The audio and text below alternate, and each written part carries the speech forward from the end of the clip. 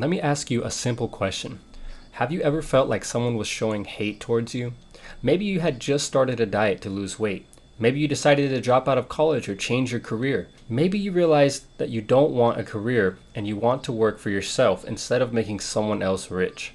Hate is something that is almost impossible to avoid, and the more you excel in life, the more of it you will get. To be better at what you do and avoid something that causes most people to give up, you must understand the psychology behind haters and why they do what they do. They say haters are really just your biggest fans, and this idea was made even more popular by Kanye West, who is known for being different. There is a lot of truth to this idea. As kids, we all had that one person who hated us. This person just seems to hate you for absolutely no reason.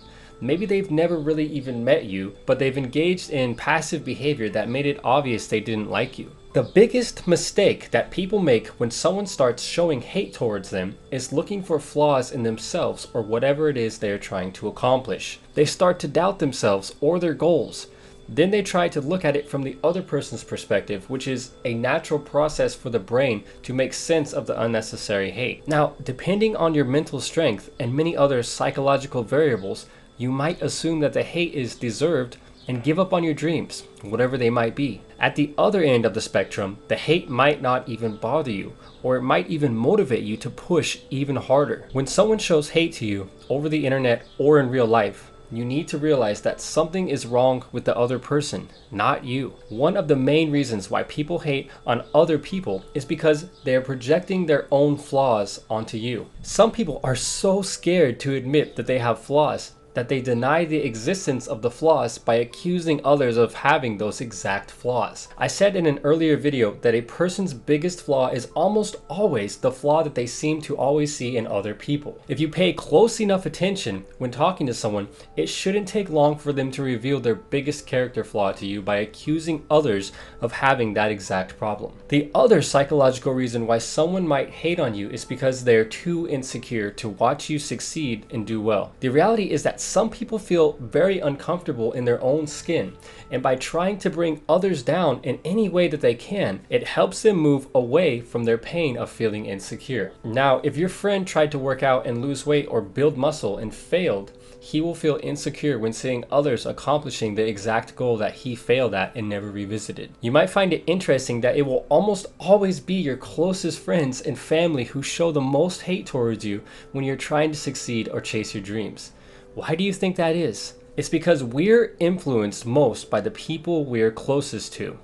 When your friend sees you succeeding where he or she failed, the hate will be even stronger because your actions have a greater effect on them than those of a complete stranger. Now, if you see some guy on the TV that wins the lottery and walks away with $500 million, you could probably care less, right? Now imagine you get a phone call from your closest friend who you've known since you were a young child, and he tells you that he just won $500 million from the lottery. If you're especially insecure about your financial situation in life, then the news is going to hit you even harder. Why do you think it is that so many lottery winners become isolated from friends and family after winning millions of dollars, when you'd think the sudden influx of money should have the opposite effect? The statistics don't lie, and they show that over half of Americans will retire flat broke, and 76% of the country is living paycheck to paycheck right now. This means that well over half the people in America are financially insecure. When you're insecure about something and you see someone else succeeding where you failed,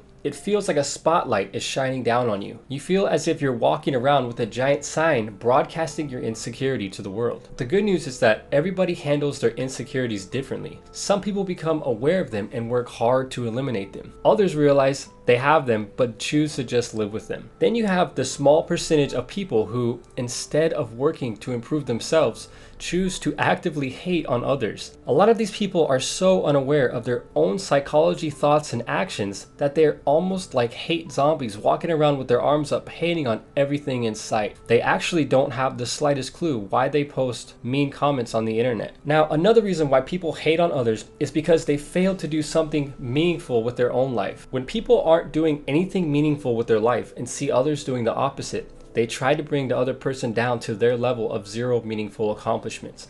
If these people come across someone who seems more successful or happier than them, they will hate on the other person in any way possible to move away from the pain of not doing anything meaningful. The spotlight.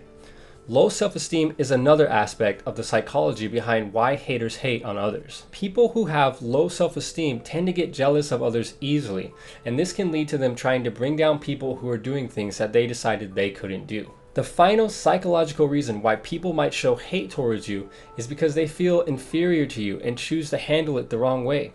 For example, imagine your friend works at a fast food joint and he just barely makes enough money to keep the hamster wheel spinning. Imagine you start a business and within a year, you're already making 6 figures in income. After your friend realizes what is happening, there are 2 major ways he can handle it. The first path, which is the one full of haters, involves feeling inferior to you and looking for ways to bring you down and criticize you. The second path still involves feeling inferior to you, but instead of choosing to hate on you, your friend uses your success as motivation to fuel his own dreams of owning a business and making enough money so that he can finally stop worrying about money and how he's going to pay the rent. They say your haters are your biggest fans because deep down they want to be you, or they want what you have. In some cases, the people sending hate your way really are your biggest fans, and other times they're just suffering from one of the other problems we talked about. Since the creation of the internet, it has become so much easier for people to anonymously hate on others,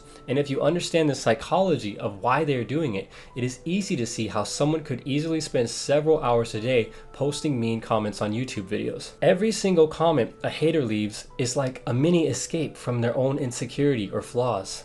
It literally causes changes in the brain that temporarily make them feel better about the problems they're trying to project onto you. Many haters will actually disguise themselves as righteous individuals, as if they're doing the right thing for humanity, when in fact, they're really just trying to hate. Only a small percentage of people in society are brave enough to chase their dreams and ambitions.